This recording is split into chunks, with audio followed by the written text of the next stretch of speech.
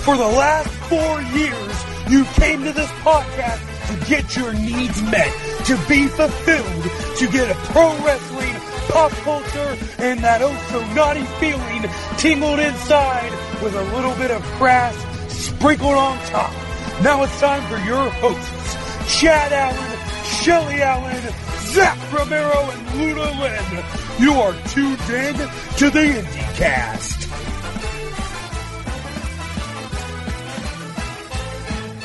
Greetings, everybody. Welcome once again to the IndyCast. Chad Allen, and the room's empty. It's actually just me today. It's a Barbara Walters special today, as I have a guest on the show with us tonight from Chikara. For those of you that have been listening to our show for all 4, heading into 5 years, actually, we hit our 5th season in May here.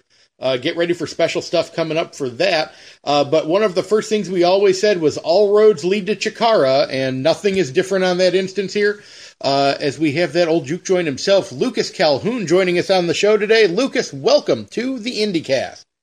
Hey, Chad, baby, how you doing, Daddy? Excellent. So, Lucas, just to let you know, we start every episode the same way with usually 5 kind of quick questions we like to call the lightning round.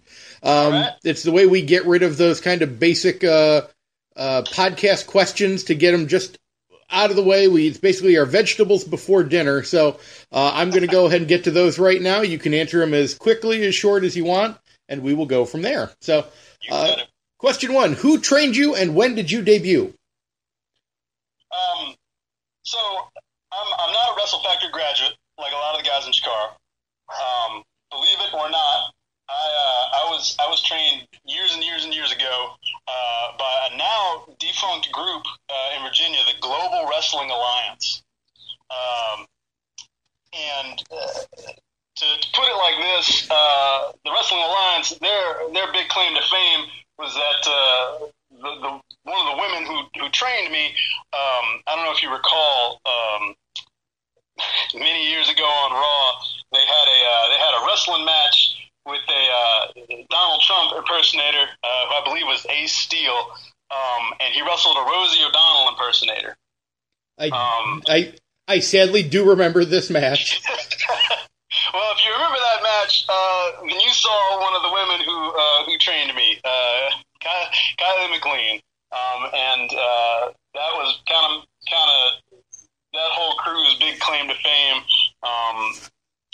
And I actually debuted. I made my pro debut, believe it or not, in 2002. Okay. And do you remember what your first your first opponent was? Yeah, it was a guy. Man, you know, kind of a guy that I don't think anybody's ever heard of. Boy's name was Spock Holly. Spock Holly? Like Spock Holly. Tell me this was a Star Wars gimmick or a Star Trek gimmick, because that would make my day if it was. And unfortunately, no such joy to be had there. He was kind of like a Hollywood superstar type. Okay. So yeah. What was your question number 2? What is your first wrestling memory? My first wrestling memory, I think it gets jumbled up in my head. It's one of 2 things.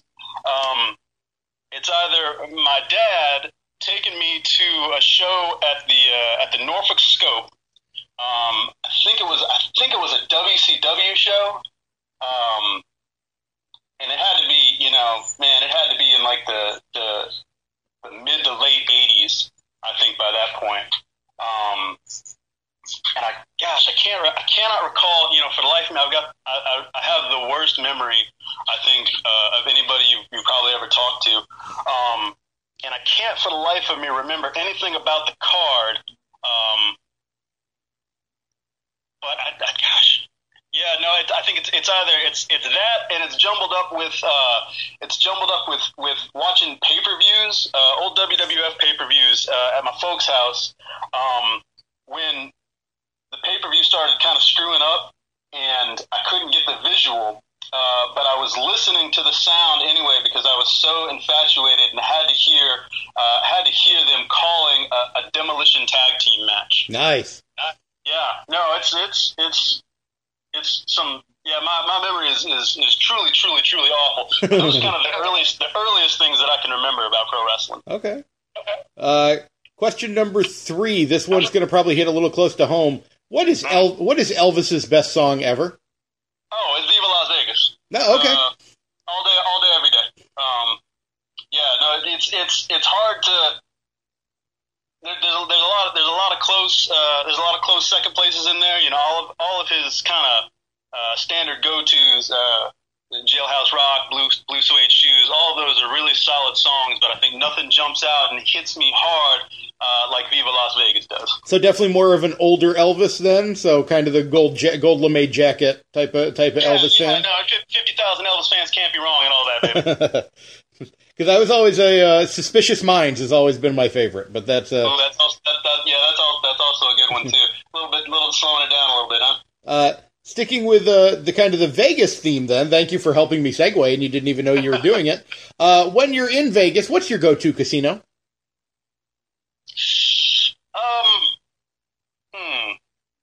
You know, I don't have really a go-to.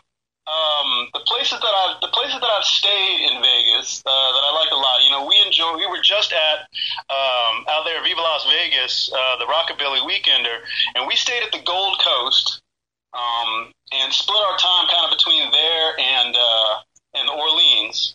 And both of those are kind of off the strip a little bit, so I kind of dug that because they weren't quite as crazy. They weren't quite as jam-packed. But I always liked when I went and hung out at, just outside of Treasure Island. Yeah. And I used to watch the old pirate show they had in there. Oh yeah. So I'm kind of all over the place when it comes to Vegas, as long as there's a strong theme and there's not too many people there. However, I've been told, I've been warned that I have to stay away from casinos for a little while now. Because one of the last times that I was in Vegas, I put $1,000 on black and playing roulette, and it hit red.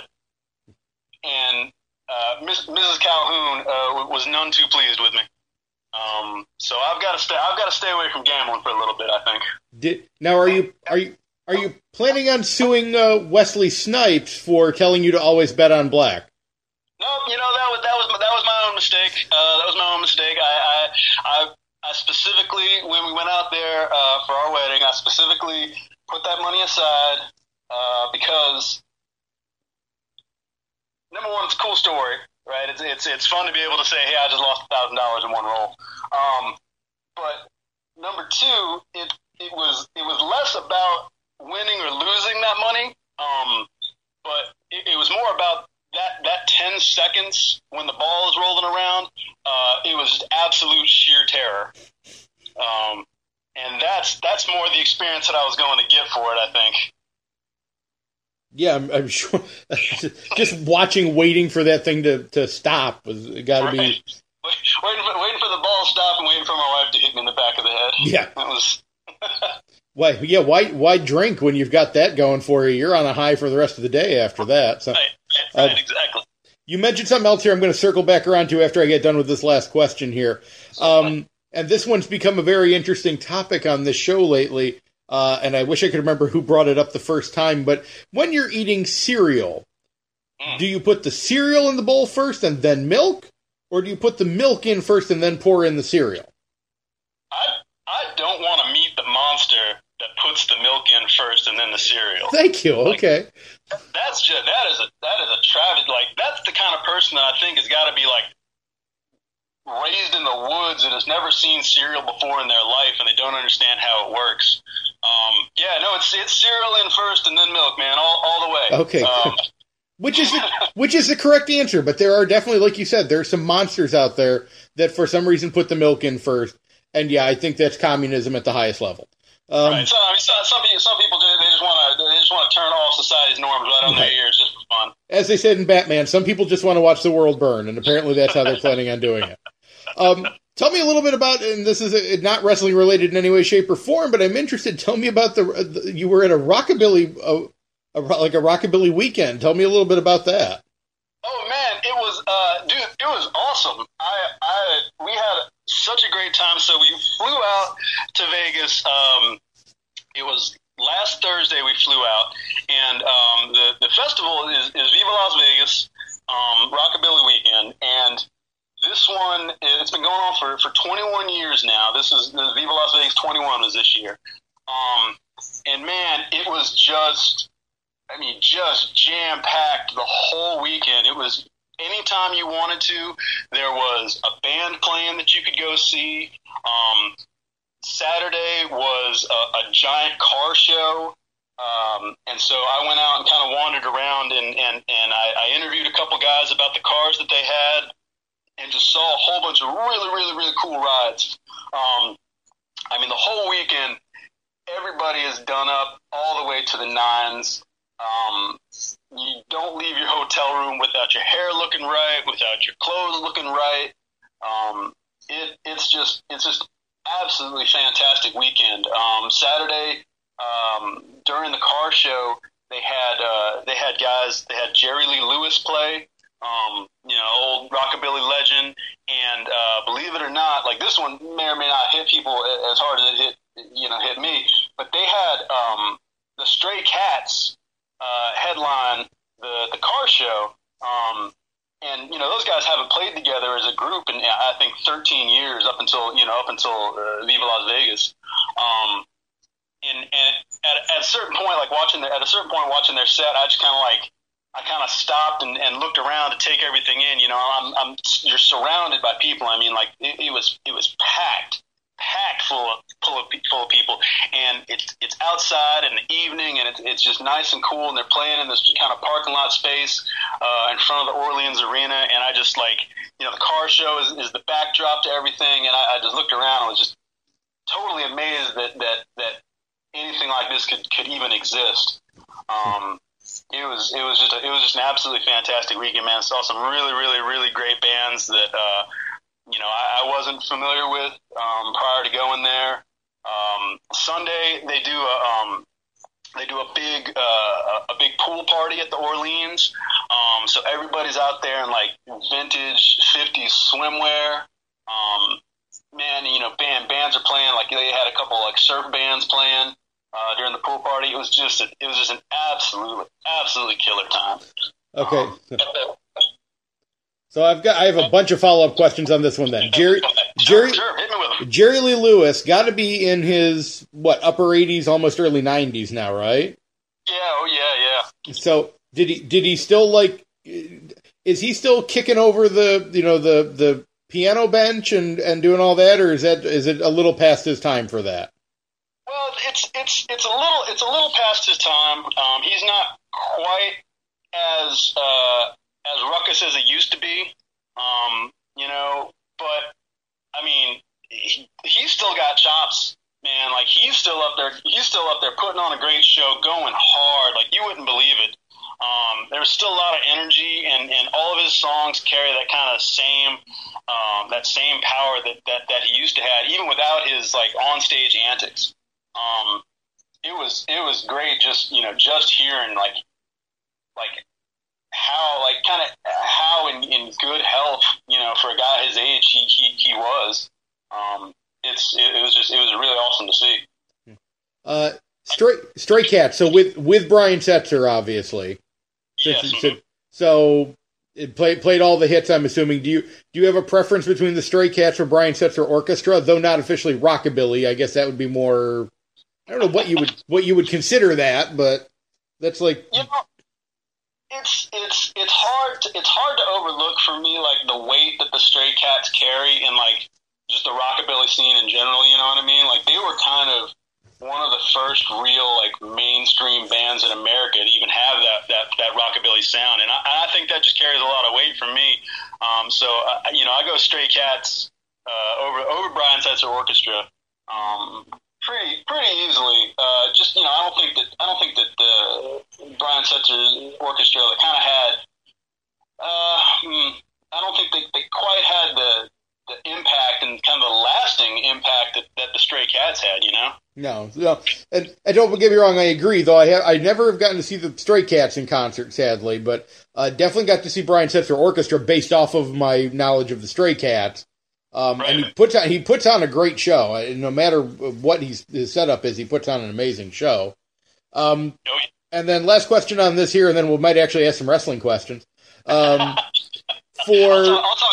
about music all night, man. I really will. That's okay. We've done it before. Don't feel bad if we do. What's one band that you saw there that you hadn't seen before that you would recommending some of our audience to go look up? Oh man, this one right here. Well, there's two. I didn't get to see one of them, but so the one that I got to see that I was not familiar with prior to Viva Las Vegas was a band called Shanda and the Howlers.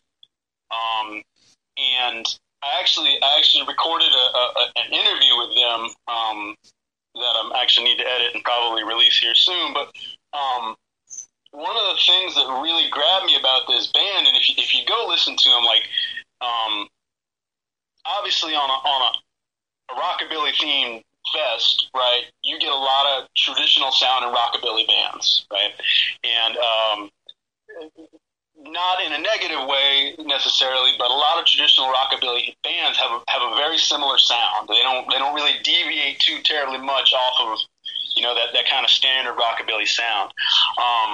But Shanda and the Howlers, they have this really, really, really crazy way of kind of infusing a lot of like 60s soul and blues, and just like it's all carried kind of on the back of Shanda's just amazing singing ability. Like we were watching, you know, we were watching their set, and they played a song off of an album I think they just released, and Shanda's voice like hit Mrs. Calhoun so hard that she literally just like she just stopped moving and was like staring at her while she's singing. It was just an amazing set. Like their sound is so crazy, and the whole band is just super, super talented. But really, like if you hear it, man, it's driven home by Shanda's vocals. So yeah, I was. If you guys are looking for something, man, go check out Shanda and the Howlers. Those guys are absolutely phenomenal, and they've got a sound just unlike anybody I've heard in years. Well, I'll be interested. I will look them up on Spotify a little later, then see if I can pull some of them up. The name, I know I've heard the name before. I feel like they've been on a soundtrack to a movie I've seen or something like that, but I don't know why it's not connecting with me. So I'm sure it'll hit me as soon as we end the podcast, and then I'll go, oh, that's what it was, because that's usually how it works. So. Okay, well, let me try to awkwardly segue into actual wrestling stuff. Now, obviously, when you came into Chikara, which is where, obviously, a lot of people know you from here, you did not start out as Lucas Calhoun. You started out under a mask, under another kind of famous Chikara character. Tell us a little bit about your time as Vulgar. Well, you know, at the time that I was kind of in Chikara, I was working for the Flood. It was kind of a rough time for me. I'm not gonna lie. I'd been pulled out of my bouncing gig by Jimmy Jacobs, and recruited as kind of a hitman for the Flood. And I just, you know, my assignments were just kind of largely just being real physical and being real crazy violent with people. And it's kind of an unfortunate period of time for me. I'm not gonna lie. Like it's much better and brighter. I suppose now, even with my most recent revelations, that frankly all of that was just implanted memories. And none of it actually happened. So, do you regret that time frame under the mask? Is there anything that you actually? Let me flip that question around a little bit. Was there anything that you took out of it that maybe was a positive looking back at it?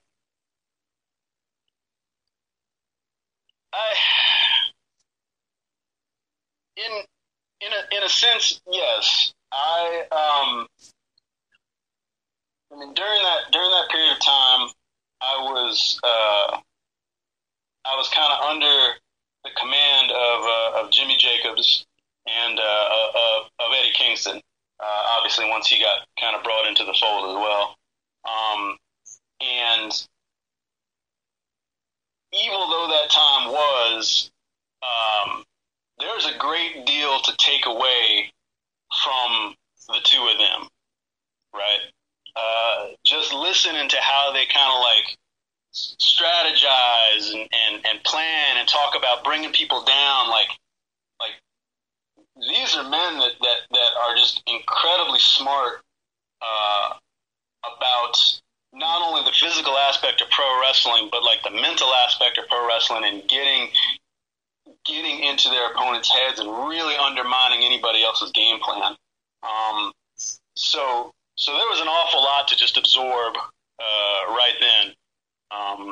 That's probably the only, I feel like probably the only positive of that dark time, for me. Yeah, and definitely, and like you said, it's definitely a dark time, but when you're working with minds like Eddie Kingston and like Jimmy Jacobs, it's hard not to learn something from it, even in that situation. Right. Now, obviously, kind of tell us a little bit about taking the mask off and becoming what I'm assuming, obviously, especially since you just spent a weekend at a rockabilly weekend, is probably a little more you. Tell us a little bit about, kind of getting the opportunity to, show off more of yourself now that you're out of that dark time. Well, I mean, first of all, we should probably explain, I guess, the concept of you, as it relates to me, is a little bit of a mire right now, right? Okay. So when Kevin Condren talked me into removing the mask, he did so by reminding me of memories that I had of working in a bar, and being a big fan of doing Elvis karaoke, obviously, and just how big of a fan of the King I was, and how I have more to show off than, being under a mask and in that silver suit. And I embraced it, like, gratefully. It once I was kind of like broke into that spell a little bit, it felt good to release and kind of be who I was. Now, obviously, recently, we found out that who I thought I was, again, was all implanted memories, because here I am, the revelation that I'm a clone. I was created in a lab by Tidor as kind of the next in a line of Volgars, and so it took a little bit of searching, I think, to really cement the fact that I am who I am, and I am who I'm portraying, right? Like I am. Obviously, I like this music. Obviously, I like this lifestyle. Obviously, I like old cars. So that was, that was it. Like I said, it gets to be a little bit of a minefield there, kind of figuring out who I am, in reality. But I tell you, kind of back on point, like it's been great to be able to kind of step out from that, that Volgar, I'll refer to it as a situation, I suppose, that Volgar situation, and be able to kind of show out a little bit more and have a little bit more color and showmanship in my performances. That's definitely been a big boost for me, I feel. Do you ever worry that because now you know what you know with the knowing that you are. I mean, I understand that you're a clone. I mean, you're still your own man. I think that goes without saying. But knowing that, your creation was the way it was, do you ever get worried about like a relapse? Maybe going back to what you were originally created for. Is that a thing? Well, that concern is certainly always in the back of my mind, right? Like, you have to know that, like, the things that I've done as Volgar, I don't get away from that, right? I don't forget for a second the things that I did in that mask and in that suit. However, I've also got to remember that I've got a path in front of me now, and I've got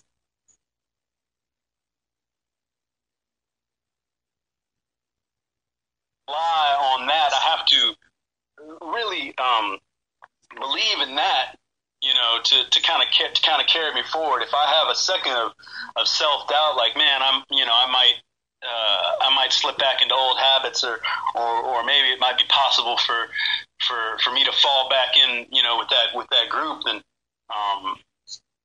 that I've already kind of stumbled and lost my way at that point. So I have to put those thoughts out of my mind and just believe in the path that I'm on. Right. Well, let's talk a little about the path that you're on right now. Is leading to a very big event for Chikara coming up at the time of our recording, this coming Saturday, I do believe. Tell everybody a little bit about the show that Chikara has coming up and explain kind of how it works, because this is definitely an interesting spectacle, I think I would call it. I think it's even beyond it being just a match. Right. I think spectacle is pretty much the right way to put it, I think. You're right. No, so Saturday is the Infinite Gauntlet. It's the annual Infinite Gauntlet match. And it works in a very similar way to kind of a Royal Rumble style match, right? So you've got 33 competitors in the match, and every 88 seconds, another one will enter. And the way that it differs from the standard kind of Royal Rumble or Battle Royal type match is you can be eliminated not only by being thrown over the top rope, but also by getting pinned or being submitted.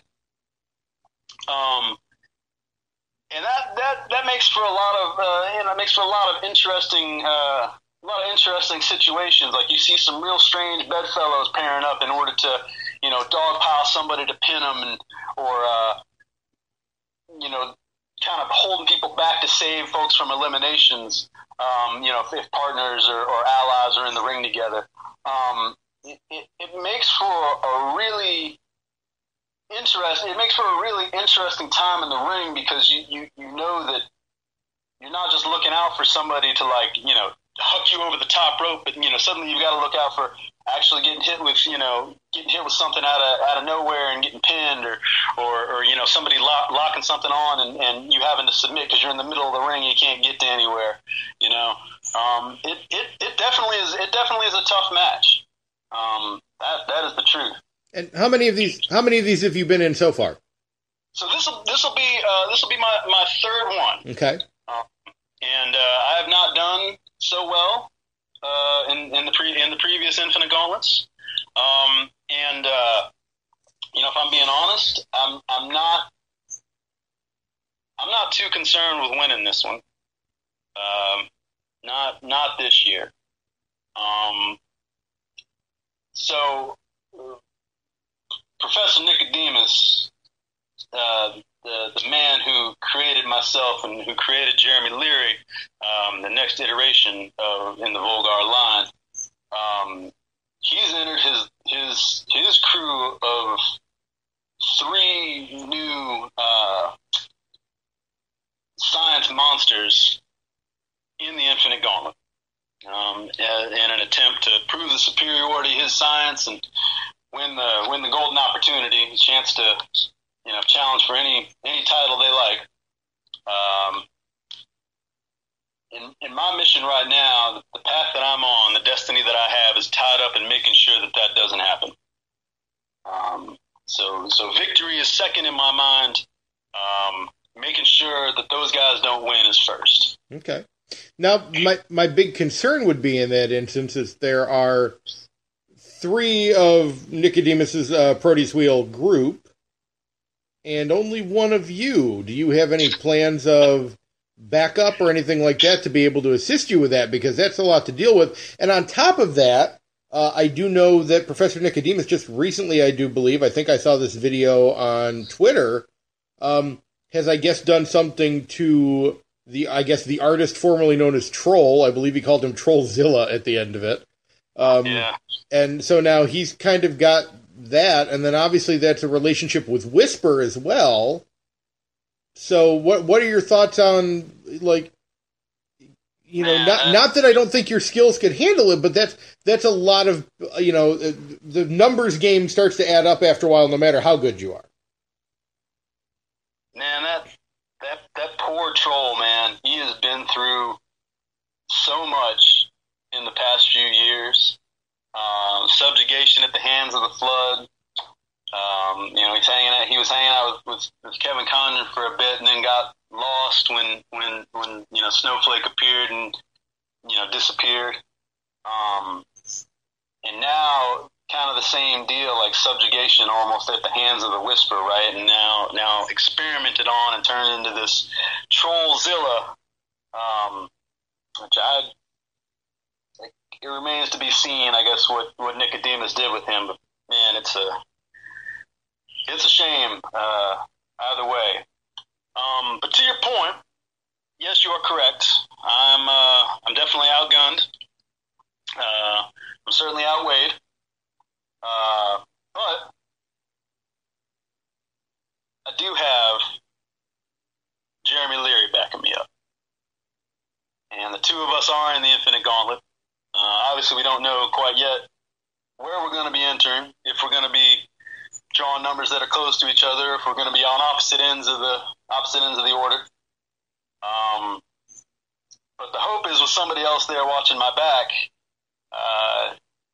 the numbers game might take a little bit less of a toll. Okay. And again, I've got to put all of my belief in this plan that I've got to, that I'm here. My purpose here is to stop those boys. And by hook or by crook, I guess I'm going to do it.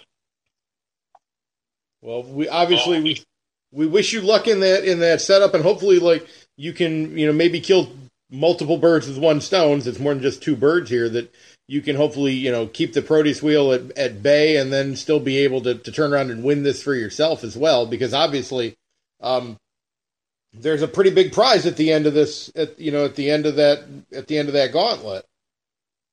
Correct. Right. The golden opportunity. The ability to challenge, the opportunity to challenge for any title. The Campeonato de Parejas, or the Grand Championship, I guess in my case, because I'm a little too. I'm not sure that I qualify for the Young Lions Cup anymore. Either one of those, coming up at the end, and that's huge. Like just being able to kind of, in effect, skip the line. Now, I feel like you probably have to strategize and wait a little bit if I do win, because I'm not sure that it's going to be terribly easy to dethrone old Juan Francisco, and those closer cats, baby, those guys are all business, and I'm not super sure that I'd want to tangle with them currently in my current state either. And it's very interesting you mentioned Juan Francisco de Coronado, who's obviously been now, I believe, over a year as Chikara Grand Champion. Do you think if you were to win this, that would be the way you would go? Would be heading dead on to Juan Francisco? Man, that's a tough call. Me and Juan, we locked up only once so far, and he beat me pretty square. He got me in that Coronado clutch, and boy, that hurt. So I'm not super sure, man. Like it feels like it would be. It feels like it would be a high honor, to be Chikara Grand Champion for certain. But I'm not super sure if maybe it's a smarter play for me and old Jeremy Leary to try to go after those campeonatos. And that's one thing I've always loved about Chikara, because like you said, obviously you've got Jeremy Leary to team with there, but I've always found it very interesting at Chikara that for the longest time all they had was the tag belt. So I almost feel like some days that holding those Campeonatos de Parejas is sometimes the bigger, kind of notch on your white sequined belt, as it were. So, well, I guess you kind of have to weigh on one hand, the lineage. I guess the length of time that those tag belts have been in existence, right? Like they've been around for a great deal of Chikara's history. And you have to kind of balance that, I suppose, with the names of the folks that have had the Grand Championship. True. I mean, think about it, like Eddie Kingston, Hallowicked, Kimber Lee, now Juan.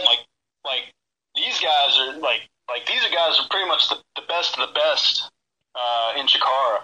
Very true. And being able to put your name on that list alongside those folks. I mean, that's nothing to sneeze at by itself. So yeah, I mean, it's a tough call, man. Looking at it on the face, it's hard to say which way I would go. So, well, taking that out of the Infinite Gauntlet out of the equation, kind of what are your plans for Chikara? From after this point, I mean, it's pretty much straight on to dealing with the Proteus wheel, or do you have anything else kind of in sight that you'd like to make your short and or long term goals? No, I think right now it's my attention is pretty much entirely focused on the Proteus wheel. New director of fun Bryce Remsburg has I guess made the call that the Proteus wheel haven't done anything necessarily wrong on the surface just yet. I mean, he doesn't understand Nicodemus the way that I do, so I guess I can understand his point of view there. But we've got to work to stop them boys, because they're evil manifested, man. Like those guys are absolutely here just to wreck the place. And people are going to see that sooner rather than later, I feel. So for right now, man, like it's all about just kind of marshaling me and Leary to stop those guys and put the beat down on those science monsters as hard as we can. Do you think the Proteus wheel is a bigger threat than the Flood was?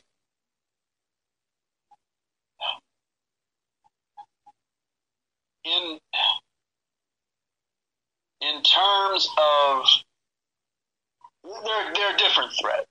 Okay. In terms of pure kind of direct offense, the Flood was a bigger threat. The Flood had marshaled together all of Chikara's kind of biggest enemies. You had the BDK and Sidney Machiavelli's Devastation Corporation and all these guys kind of teamed together to just form this just massive fist that was ready to punch Chikara right in the face. The Proteus wheel, headed up by Nicodemus, man, these guys are they're more of a knife in the dark. Okay. They're coming in under the guise of not necessarily being directly evil, but man, like they're there, and you saw like they're there twisting guys up, like whatever Nicodemus did to the troll, this is not going to end well for anybody, and putting that offer out there to be a power broker for members of the Chikara roster, that's really just going to be bending guys to his will if anybody takes him up on that deal. So they're kind of taking a different approach that's slightly more insidious, I think, right, than the Flood was. No, very true. Well, Lucas, we are at the point here where we have a few questions we tend to end every episode with here. The first one is one we lovingly refer to as the Trevin Adams Memorial question, even though Trevin is not actually dead. So the first question here on this one, you've obviously been doing this for quite a while. As you said earlier, you've, as Uncle Bob Evans likes to say, you've done the drives. Sometimes while you're driving, it's late at night, let's say 2, 3 o'clock in the morning, and you suddenly get those rumblies in your tumbly a little bit there. As you come over a hill, you see a shining beacon in front of you of joy and wondrousness. Is that shining beacon a Sheetz, or is it a Wawa? Ooh. You're trying to give me some enemies with this one, huh? It's a Sheetz. Yes. It's definitely a Sheetz. Like, I will go to a Wawa. I will go to a Wawa heavily around Thanksgiving time when they have the Turkey Bowl back. But if I'm looking for somewhere to stop on my way to or from the next venue, I'm looking for a Sheetz. There we go. See, and I'm glad that I was the host for this episode today because, in my opinion, that is the one and only correct answer. So, first question of our infamous final 2 questions. This one starts a little dark, so I apologize in advance. All right, I'm ready for it. In this wonderful performance art that we call professional wrestling that we all love, sadly, we do lose a lot of talent early. So, with that being said, if there was anybody who is no longer with us in the wrestling industry that you could have worked with, sat down and talked with, learned from, who would that person be and why? So, I've got 2 answers to this question. And I've got 2 because the first one, I don't think anybody's going to really know. Back in my younger days, there used to be a guy, and it's actually really fitting that we're doing this interview in May. There was a guy that I knew that I wrestled with. His real name was George. His stage name was Jive Nice. And one morning in May, he was on his way to his 3rd job. I believe it was I think they said it was about 3 o'clock in the morning or so. And he fell asleep at the wheel, drove his car off the side of the road, flipped it over, landed upside down in water, and unfortunately passed away. And Jive Nice, he was only wrestling for a couple of years at the time, and this was probably 10 years ago now that he's passed. And if there was anybody that I could wrestle right now, it would be the 10 years more experienced Jive Nice. Because that boy was so full of talent and promise. If he hadn't been a national superstar, I would have eaten my own foot. So, I would love to see what he became. He was a good friend of mine. I would love to see what he became, and I would love to have, some more matches with him once he got some experience and some chances to kind of stretch his wings out under his belt. Like, I think that would have been fantastic. I've actually got a really good story about Jive Nice and all of us fighting the entire town of Saratoga, North Carolina. But the other answer to that question. It's probably a little bit more obvious. I never met the man, but I've seen his work a great deal. Obviously, he's big. He was a big factor in a lot of folks that I currently work with live. Larry Sweeney. I would love an opportunity to kind of even sit and talk with him, you know, and experience any of these wonderful memories that you know, that pretty much everybody I share a locker room with has of him. You know, not to mention like being able to be in the ring with him, because, you know, again, it's just such a talented, charismatic individual. You know, yeah. So first off, hashtag 12 large baby, because I loved Larry Sweeney. Never got to meet him. Would have loved to. That's definitely, if you ever ask me, like, who's the one person I would love to have on the podcast and interview with, he's always one of my top answers. Oh yeah, no, I'm sure he was amazing. So I'm interested though. For previously, you mentioned that you have a story about you fighting an entire town. Yeah, I don't think I could let that story go by. So please, by all means, tell us that one. All right, so here we go. I tell the story very infrequently, but this is a really good one. So there was a period of time when me and a bunch of buddies, we would pack the car up and we would head down to Saratoga, North Carolina, and we would wrestle at a place called the IWA Danger Zone. Now, Saratoga is a literal one-stoplight town. And the stoplight that the town had just happened to have, like, I think one corner was a field, and then there was, like, an abandoned building, and then a gas station, and this, like, little strip mall kind of thing where the IWA Danger Zone was at. And they ran shows every Saturday, so we were down there constantly. And the entire town would just turn up to these shows at the IWA Danger Zone. There was a guy there who, his ring name was the Saratoga Stud. And he was every bit of, like, probably 6'3". And if he wasn't 290 pounds, I wouldn't believe anything else. And he, as a Saratoga Stud, was the most flamboyant, gorgeous George-esque character that you can possibly imagine. And as you can probably think, the folks in incredibly rural Saratoga were not big fans of the Saratoga Stud. And so one night, we're down there, we'd finished our matches, and we were a couple of us were kind of standing outside watching the rest of the show through these giant plate glass windows that were, around the IWA Danger Zone. And Saratoga Stud is just kind of at ringside, mouthing off the fans, as he does. When he turned around, a fan jumped up and shoved him in the back over the guardrail. And I remember standing out there looking at my buddy Dave, and I looked at him and was like, "Uh-oh, that ain't gonna go well." And sure enough, man, the Stud turned back around and shoved this guy with one hand, probably 2 rows back. And that was it.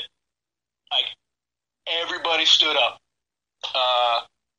And man, I was like, as we're watching this unfold, I'm looking at Dave and I'm like, "Oh man, do you think we should go in there? This is probably going to get real messy."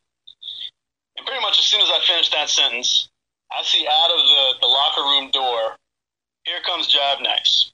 And Jive Nice, if you can imagine this, is probably he's probably 6'1", maybe 160 pounds.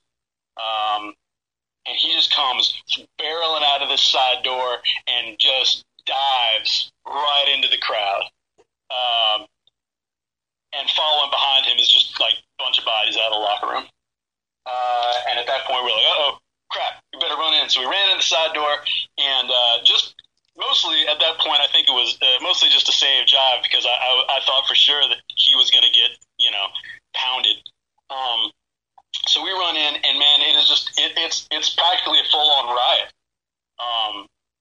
Guys are just grabbing each other, choking each other, throwing punches, so on and so forth. And I start trying to, like, me and my buddy Dave, we start trying to, like, kind of wade in and make our way to Jive, who, God bless him, is standing, like he's being pulled back by one guy. Meanwhile, he's drilling this dude, the guy that initially stood up and shoved the stud, just drilling him in the forehead with punches like he's got laser sights on his fists, man. It was the craziest thing. So we're just like, I think Moore was trying to contain and move this crowd out, and we eventually kind of shoved and pushed and kicked our way out into the street at Saratoga. And just like that, man, we were all outside, like wrestlers and fans. We all just kind of looked at each other for a second. Everybody stopped. We just kind of looked at each other and we're like, all right, we're good? We're good? Okay. And kind of calmly went back inside, restarted the show, and finished it up. I swear. Okay, that's the best part, that you actually finished the show. That's dedication there damn it. There was going to be no stopping it. The guy that ran that show loved to do some 45-plus minute fans bring the weapons matches. Oh God. And yeah, so there was going to be no stopping that match. I guarantee it. Wow. Now, I'm going to ask you, the visual I had on this one. Do you know what Leroy Jenkins is? Yes. Okay. Was that basically the picture we have here? It was very similar to that if Leroy Jenkins hadn't gotten his entire party killed. Right. Exactly. So. Yeah. But the same basic idea. You guys are like, should we go in there? And then suddenly there your friend goes, Leroy Jenkins, going to all Leroy Jenkins. He just went straight out of like a cruise missile, man. It was to this day one of the craziest things I think I've ever seen. Oh, that's amazing. Well, I hate to segue to question 2 on this one here, but I'm going to. Question 2 of the infamous Final 2. We here at the IndyCast believe that all animals in nature have certain traits that help with their survival. Giraffes have long necks, rhinos have big horns, etc., etc. Our belief is that the human's trait is the ability to use tools. So, with that being said, Lucas Calhoun, if you could fight any animal, what animal would it be, and what weapon would you use? All right, I'm prepped for this question. Number one, I did my research on the show, so I knew this one was coming. But number 2, I've been telling anybody, and I mean anybody that knows me for as long as I can remember, anybody who will listen to me, I've been telling them that I think I could beat up a shark. Okay. It is my firm belief that if I were to find a shark of comparable size to myself in water, and I'll give it maybe like waist deep, right? That I could beat up a shark with nothing but my hands. Oh, you're going straight up bare hands with it. Absolutely. And here, let me explain to you why this is. So the shark, when you think about it, the shark only has one weapon, right? It can only bite at you. True. As a human being, you've got multiple weapons, right? Hands, feet. You can headbutt the shark if you really feel like it. However, the shark does have one distinct disadvantage, and that is it has to be in the water to breathe. Right. Right? So, I'm thoroughly convinced that I could bear hug a shark, pick it up out of the water, and hold it close enough that it can't turn. Shark can't really turn its head super well, kind of up and down. Right. So I could hold it close enough that it can't bite me, and I could suffocate the shark. Wow. Yeah. That might be the best well thought out plan we've had here since Sidney Bacabella's answer of wanting to fight a kitten with a tack hammer because he always puts himself over. So. I'm telling you, I've been telling people this 40 years that I can fight and beat up a shark. Right. This has been a long-standing theory of mine. Well, and by the way, thank you also for doing your research and being one of our dozens and dozens for knowing that the question was coming. We appreciate that too. So, well, then you probably know what's coming next here because this is because you are from Chikara, and I know they're not always big on cursing, we will say one Mr. Brian Cage gives us his distinct permission to call this Get Your Stuff In. You guys can figure out what he normally calls it in other episodes. Go back and listen to us at soundcloud.com/WNRN. But this is the opportunity to let people know where they can find your social media, your merchandise, things like that. Mr. Calhoun, the floor is yours. Sure. So, easiest place to find me, man, is on Twitter. I'm That Old Juke Joint on Twitter. Same deal on Instagram. In fact, same deal on Gmail. ThatOldJukeJoint@gmail.com. Obviously, I'm all over Chikara, so see me whenever they're doing things. Keep an eye out for that. Also coming up during the summer months, I'm gonna be spending some time doing mini shows with Nova Pro up out of Northern Virginia area. They're really awesome. If you haven't checked them out, man, go scope them out. Their stuff is all over Powerbomb, Powerbomb.tv. And I just recently started a new YouTube series where I sit down and I've been interviewing bands. I interviewed some guys with cool cars out at Viva Las Vegas. Just stuff that from the rockabilly scene that I really want to share with you guys. So go scope that out too. You can find me over on YouTube. Just search me out, Lucas Calhoun. I forget exactly what I'm at there. It's still brand new and I'm bad at YouTube. I'm really terrible at self-promotion, so those are probably the easiest places to find me. I'm hoping to get out to a few new places going on this year. There's a lot of guys that I think are doing some really, really awesome stuff that hopefully I can kind of make my way to later on. So yeah, just keep an eye out. Follow me on Twitter. It's probably the easiest way to keep up with me. Very nice. Well, Lucas, once again, thank you for joining us today on the IndyCast. Definitely, it was a blast on that one here, and we've now everybody remember you've got homework to go, you've got bands to go look up. So that's right. Yeah, everybody go look at Shannon the Howlers. I'm telling you, man, they will change your life. In fact, they're the guys that I think I'm gonna they're the band, one of the bands that I interviewed. That I think I'm gonna kind of edit up that video and drop it next. Very nice. So yeah, definitely take a look for those guys, man. Those guys are super crazy. So, and as always, to all of our dozens and dozens, thank you once again for listening to the IndyCast. Today, I am solo. I am the Chad Allen, and until next time, we always say, deuces.